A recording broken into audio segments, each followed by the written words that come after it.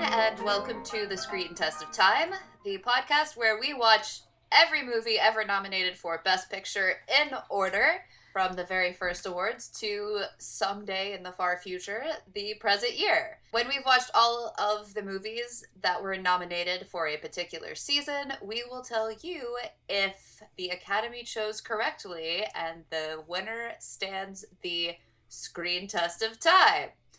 I am one of your hosts, Susan Raslin. I am your other host, David Daw. This week, we are starting, at long last, on the 1931-1932 year with Ernst Lubitsch's The Smiling Lieutenant, starring Maurice Chevalier. One of two movies nominated in this year that has both of those qualities. Yeah, and one of two movies that are apparently exactly like an Ernst Lubitsch earlier movie nominated. The Love Parade! Yes, this is the movie that asks the question, what was it people liked about The Love Parade again? And then gets the answer wrong consistently every single time.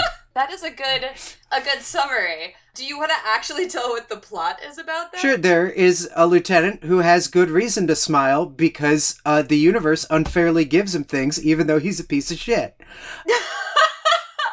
Yeah, that is really accurate. The movie sort of starts off with the one good musical number, which is a sort of double entendre musical number about how soldiers get to sleep with a whole lot of women, which is just one of many, many things that's like, what was Ernst Lubitsch's time in World War I like? Because apparently it was very different than everyone else's. I have the feeling he spent the entirety of his service in World War I, like in a dance hall in France. And thought that was what the war was. Anyway, our lieutenant, whose name is Nikki, starts a relationship with the leader of an all-female sort of dance hall band, and then accidentally, while flirting with her, ends up offending the princess of a very, very small European country. And in order to get out of getting punished, flirts with her instead. And this princess, who, of course, has never had anyone hit on her in her entire life, like all princesses who wear slightly matronly dresses, ends up falling instantly in love with him and insisting that he marry her, which he then does. But he then continues to sleep around with his girlfriend until his mistress comes along and explains to his wife how she should behave so that he will love her. At which point, they live happily ever after, in a completely reasonable narrative where Nikki is our protagonist who we're supposed to empathize with. Nikki being the piece of shit guy. That's the whole movie. That is actually the whole movie. There is nothing more complicated than that. One thing I could say for this movie is while I was watching it, I had the experience that I was seeing tropes that would show up in other movies much, much later being formed for the first time. Mm-hmm. Or at least as far as we know. I was thinking that, and I was also thinking, Nicole Cliff of the late great Toast covers The Crown for, I think, New York Magazine. I forget where her reviews show up. The online discourse around The Crown, which if you don't know is a Netflix series about the life of the current Queen of England, and sort of her early life and her early years of her marriage. And one of the, big plot points everyone is driven insane by is that this fucking piece of shit that married her spends all of his time going, why don't I get to be king? Why do I have to deal with my gorgeous queen of a wife? Ma. And there is this constant online refrain of who does that? Why would anyone do that? And apparently the answer is everyone that age, because there were 500 movies with that as the plot line. All of which were directed by Ernst Lubitsch, starring Maurice Chevalier.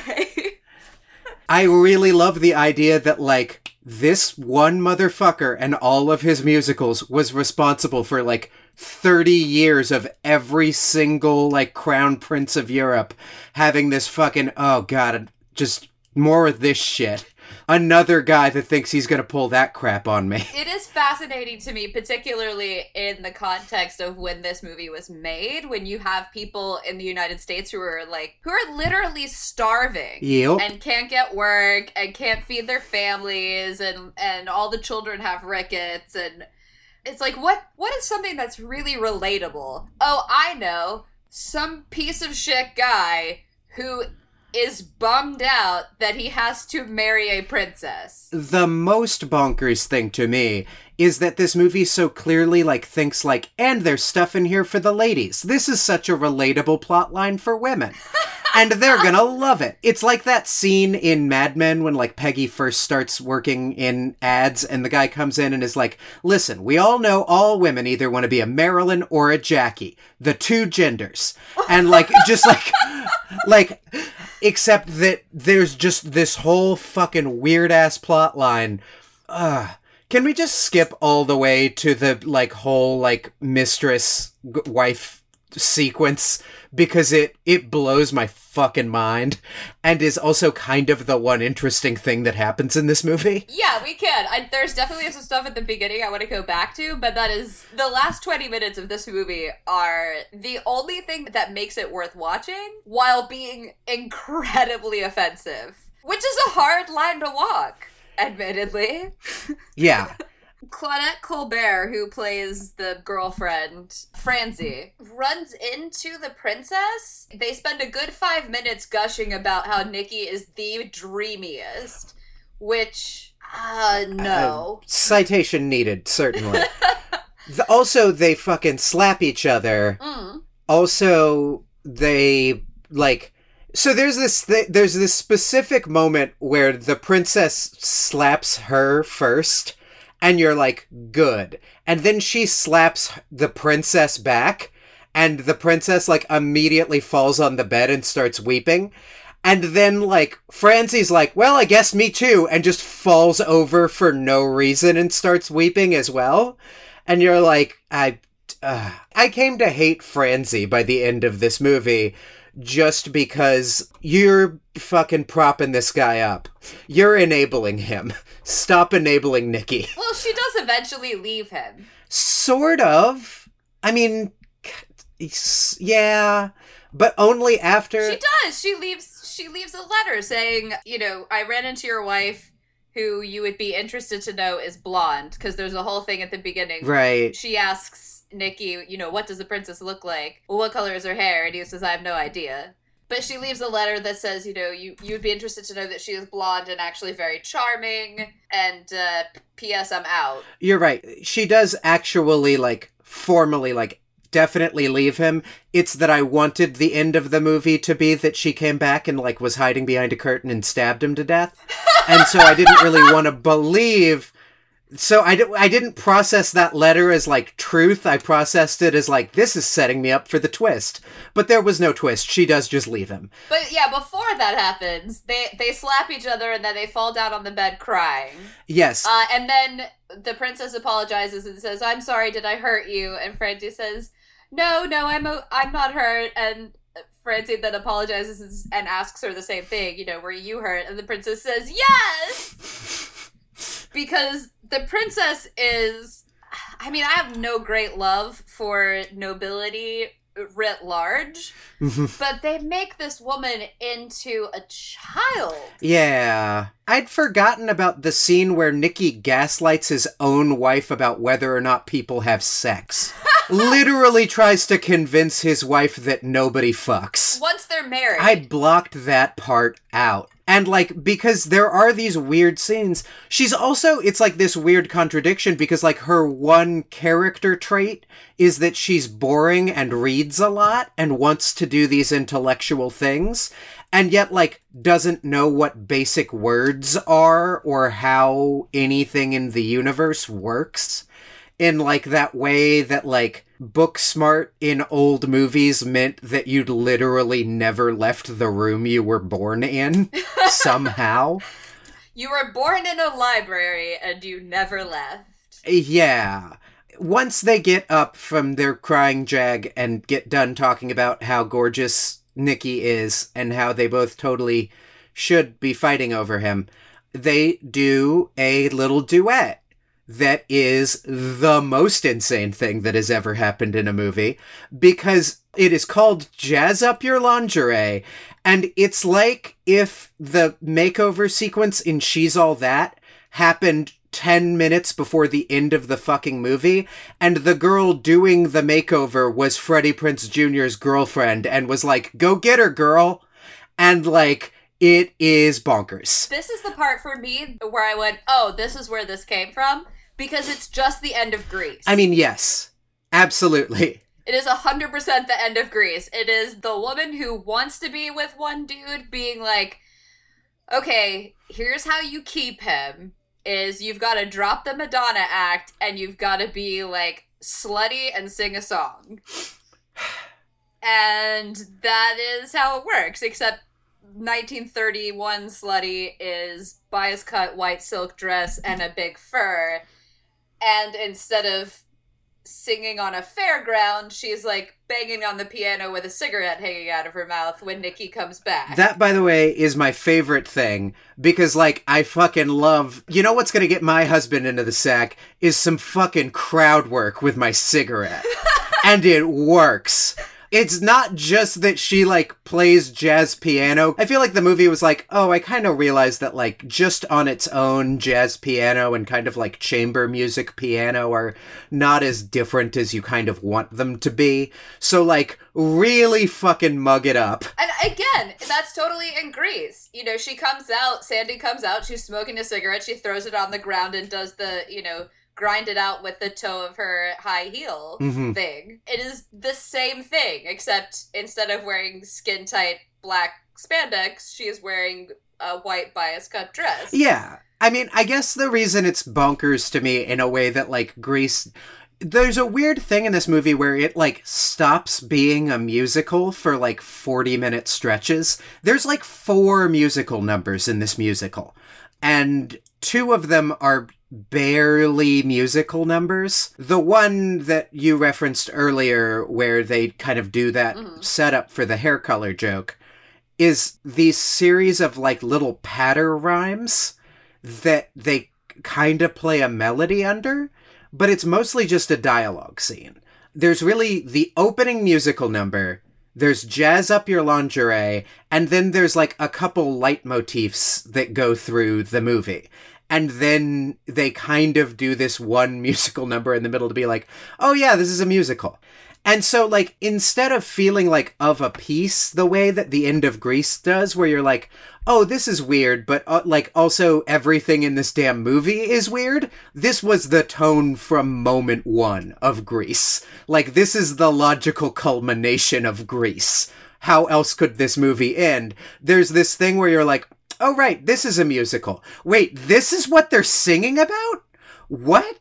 What is happening? I do have to give this movie credit in one respect, which is there was no time during this musical where I thought, okay, Nikki is definitely going to eventually get with the princess and be happy about it. Yeah. And he walks in and she's, you know, she's got the cigarette dangling out of her mouth. And he's like, yeah. All right, now I'm totally gonna bang my wife. He leans out the door in his pajamas and gives us the big wink, and then the movie ends. And it's like, 10 minutes ago, you were so distraught that Francie left you, but now that your princess wife is hot, you don't care. Yeah. I really didn't think it was gonna go there, but it went there. I kind of was waiting for, like, one more twist at the end of this movie, but also feeling like there's definitely not gonna be one. That's how this movie ends.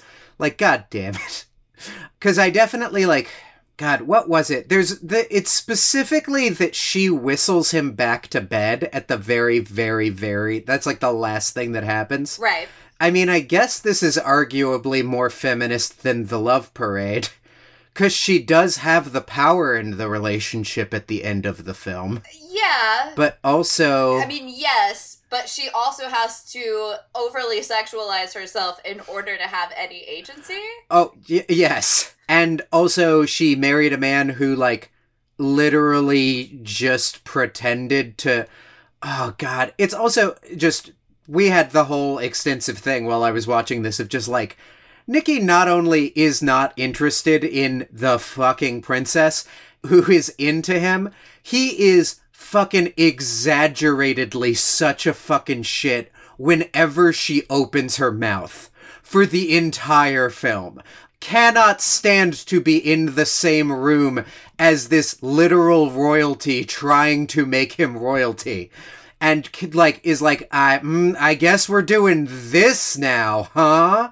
To her going like literally offering him the fucking crown of whatever. Of Flosentherm. Yeah. Totally real, definitely not made up Flosentherm. Flosentherm? I think it's Flosentherm. And, like, I get that there's a lot of, like, jokes about, like, what a small and insignificant country it is. But it's like, oh, you only get to be king of Rhode Island? Poor you. You fuck.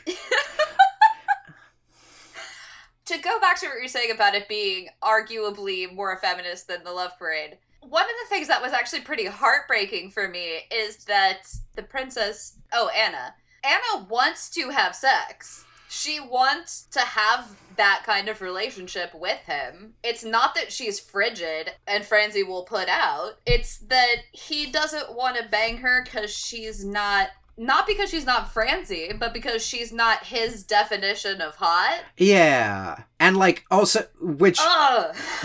It's also, like, clear that just, like, he has not looked twice at her, that it is... It's so...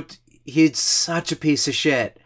And, like... Miriam Hopkins is adorable. Yeah. Claudette Colbert is really pretty, too, but they cast two incredibly beautiful women, one of whom is put in a dowdy dress instead of playing violin on tables in dance halls. There's this bit, and I guess they did this on purpose, but maybe that's giving Lubitsch too much credit, is part of the thing in Jazz Up Your Lingerie is after she gets the makeover... Kind of for the whole film, they keep shooting Anna, like Miriam Hopkins, from these kind of unflattering angles. Like, they shoot her in direct profile, like, all the time, so that you kind of think her... I don't know, maybe this is just me being incredibly shallow, but I thought they were trying to make it look like she had kind of a weird nose. Oh, fun fact. Apparently, the director had a lot of trouble making this movie because Miriam Hopkins and Claudette Colbert insisted on being shot from the same angle. And of course, like, you can't do that, particularly when they have scenes together. Yeah. But yeah, it does feel like... When I read that, I thought, well, that seems odd because they keep shooting Miriam Hopkins from these really unflattering angles, whereas Claudette Colbert always looks like the quintessence of flapper girl goddess. Yeah. But then, like, after the makeover happens, they are standing right next to each other and are being shot from the exact same angle, and you're like, oh my god, they look exactly alike, they just have different hair colors. Like, it's like, fucking uncanny. And not, like, exactly alike, but, like, one is taller than the other one is the biggest thing. Like, they have very similar facial, like, bone structure in their face. They could be sisters. If they got cast as sisters in a movie, you would not be like, that's weird. Those two people could never be related. They do look remarkably alike, except for Miriam Hopkins has a different nose.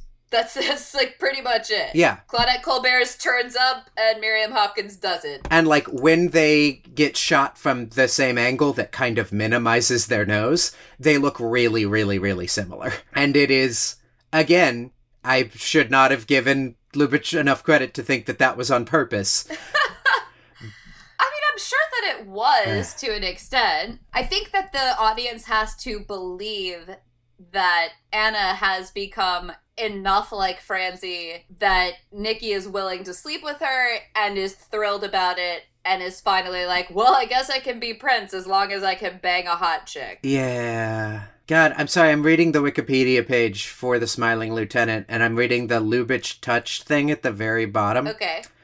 The notion of the Lubitsch touch is used to describe the visual comment or joke that becomes a trademark or signature of Lubitsch's films.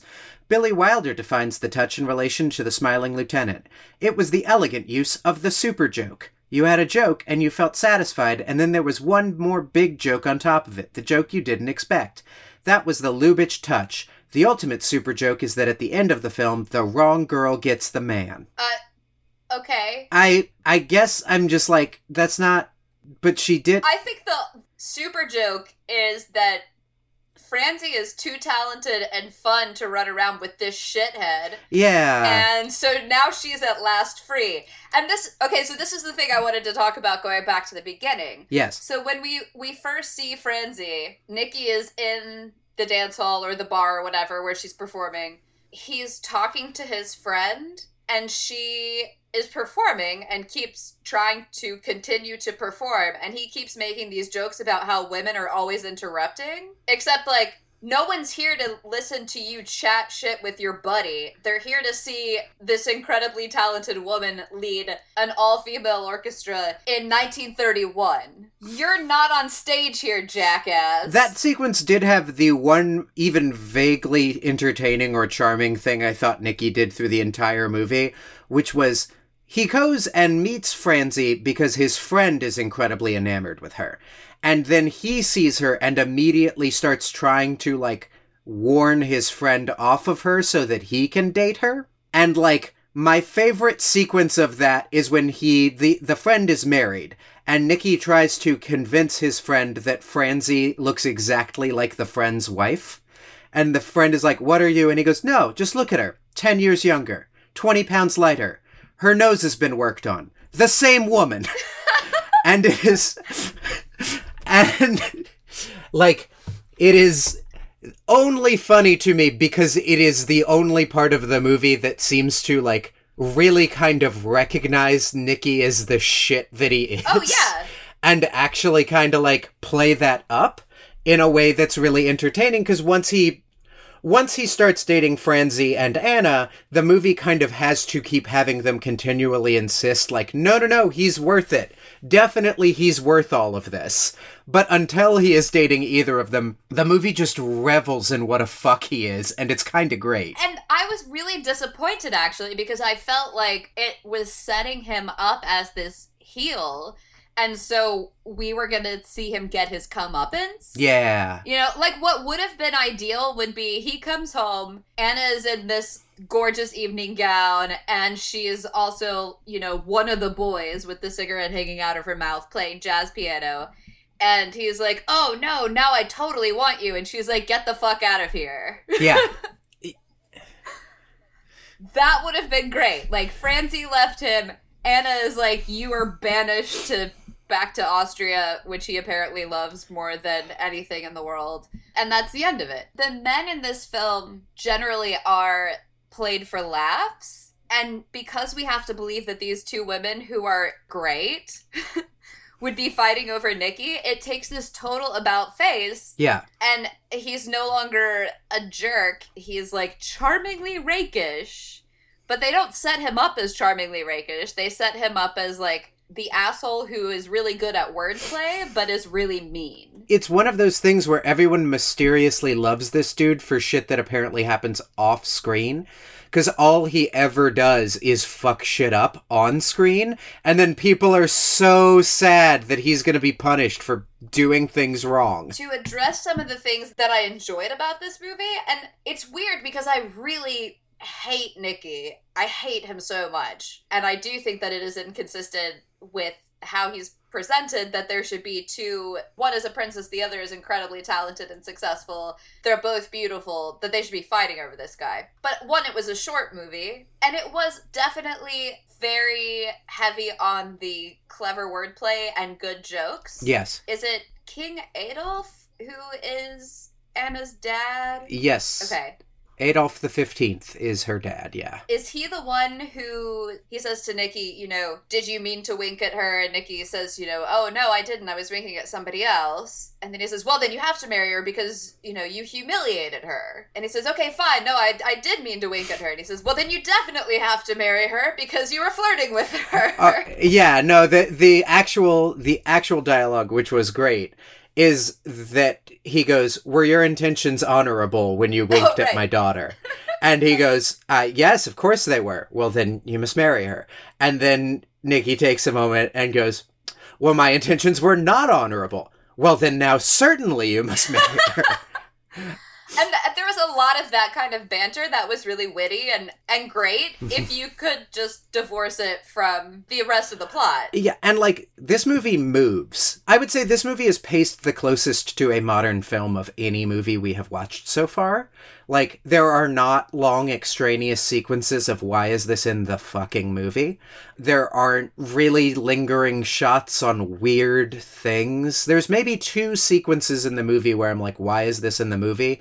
But both of them are at least modestly entertaining. The whole sequence where the 2 weird old people come and survey the bedroom on the night of the wedding is like, well, at least this is pretty funny. Like, it's one joke at the very end for really just showing off the set. Right. But, like, at least the joke at the very end is kind of amusing. You know, you said that it doesn't feel like a musical because there's only about 4 musical numbers. I think the way that it does feel like a musical, despite that, is that it is definitely structured like a musical. It's one clever, specific scene after another, the way that you would have one musical number after another. And you don't have these long, drawn-out, you know, why are we still in this scene moments. Beautifully edited. Yeah. Which is really the first of any of the movies I think we've seen that I could say that about. Yeah. So good job, Meryl G. White, whoever you were. I hope you didn't do The Love Parade, because you really screwed the pooch on that one. He did not. Okay, good. It is a deeply sexist movie that is funny in individual scenes. But I really felt like I was constantly enraged and then laughing at what was happening on screen. Oh yeah, the dialogue is great in this movie. The plot is garbage, and the main character is dog shit. But, like, the actual dialogue is very good. Like, there are, like, solid patter jokes in this movie, and there are not a whole lot of those in even The Love Parade, which I would say is, like, the other clever... There certainly aren't any in, say, The Broadway Melody. Love Parade had moments of humor, but they were mostly situational.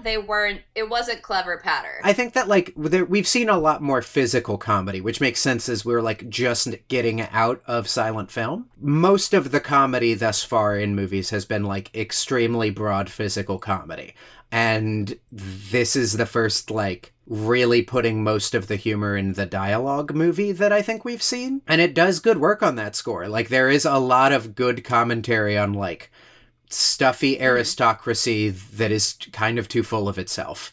The whole sequence where they explain that Nicky cannot possibly propose, and he goes like, oh, that's great, I had no intention to propose in the first place. And they're like, great, I'm glad you agree. And he's like, wait, what's happening? Right, and now you're engaged. Like, what? Yes. What?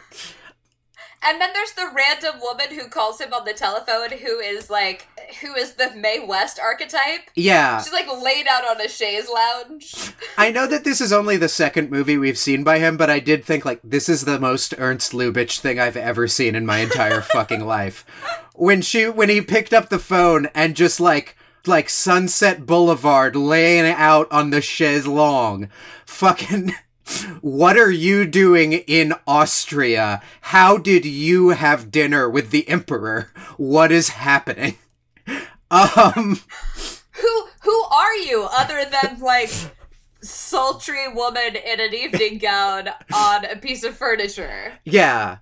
Who was just calling to, I guess, congratulate him, but mostly mock him for not knowing he was engaged. Yeah, that was...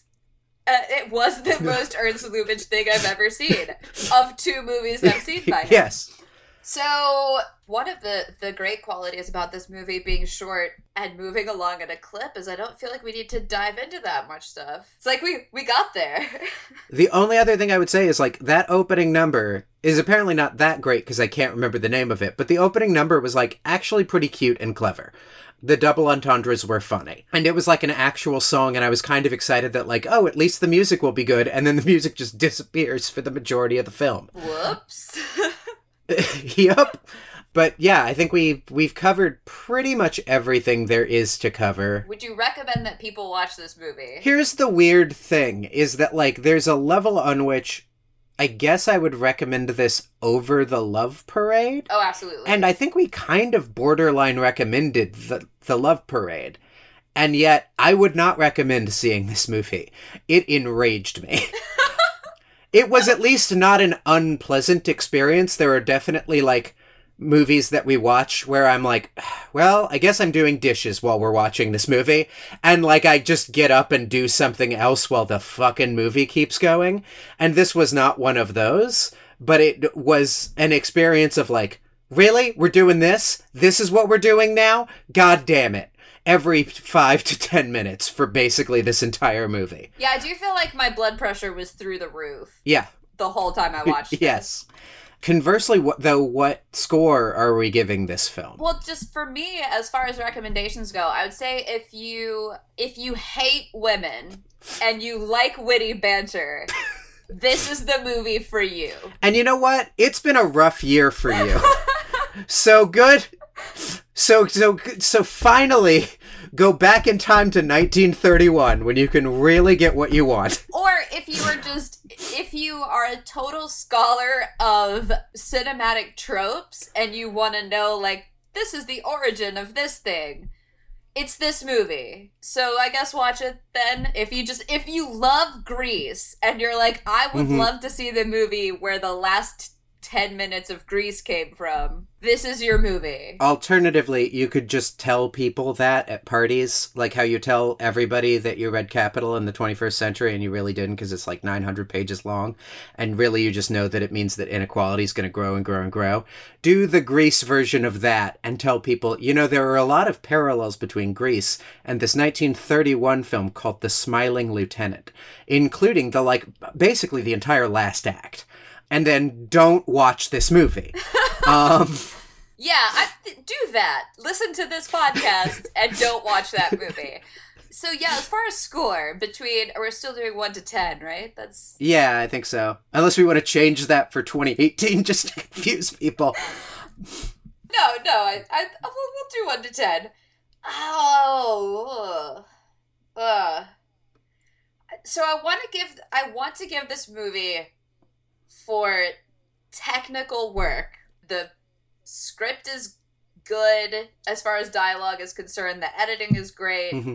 It's a really tight film. I don't like Maurice Chevalier, and he is pulling the same shit in this that he did in The Love Parade. He's also in it less, though, so that's nice. But his acting style rubs me the wrong way. So I'm going to deduct points for that. And I'm going to deduct points for it just being wildly offensive and misogynistic. So, like, a 5? Yeah, I'm in this similar, like, problem boat. Sure. I'm in this similar problem boat where where we're just bailing ourselves out with, there's just problems filling up the boat. Where, like, on the one hand, this is a better film than a lot of the films we have watched thus far. But on the other hand, like, the whole premise of this podcast is that we're not grading on a curve in that way. Right. And, like, I feel like if I went and watched this movie at the fucking theaters at the Grove next weekend, I'd be like, what was this sexist fucking piece of shit? Like, 2017 of all years, you're going to try and pull this crap. I recognize that this movie does a lot of things well, but the movie that it is angers me so much that I can't, like, I cannot, like, credit it for being well edited because fuck this movie. So, like, if I was doing like the Siskel and Ebert review, this would probably be like a 7 or something, like a 6 or a 7. And instead it's like, I guess you can have a 4. I guess. Fuck this movie. Wow, okay. So you're gonna give it a 4. Yeah. I'm gonna give it a 5 just because that's where I felt like I landed, with, like, all sorts of caveats. Sure. Because it's not an average film. It's extreme in quality on either end. Like, as a technical piece, it's extremely good, but as far as the story is concerned, mm-hmm. and the message that it has, it's trash. Yeah. So it ends up as a 5 because that's how, you mix 10 and 1. Sure. Well, then you end up with a 5.5, but whatever. Yeah. So next week. we're bad news. The poster for next week is fucking rad as hell. And the movie is called Bad Girl. Yeah. There's some solid reasons to hope this movie will break our long string of very good posters, meaning very very bad movies.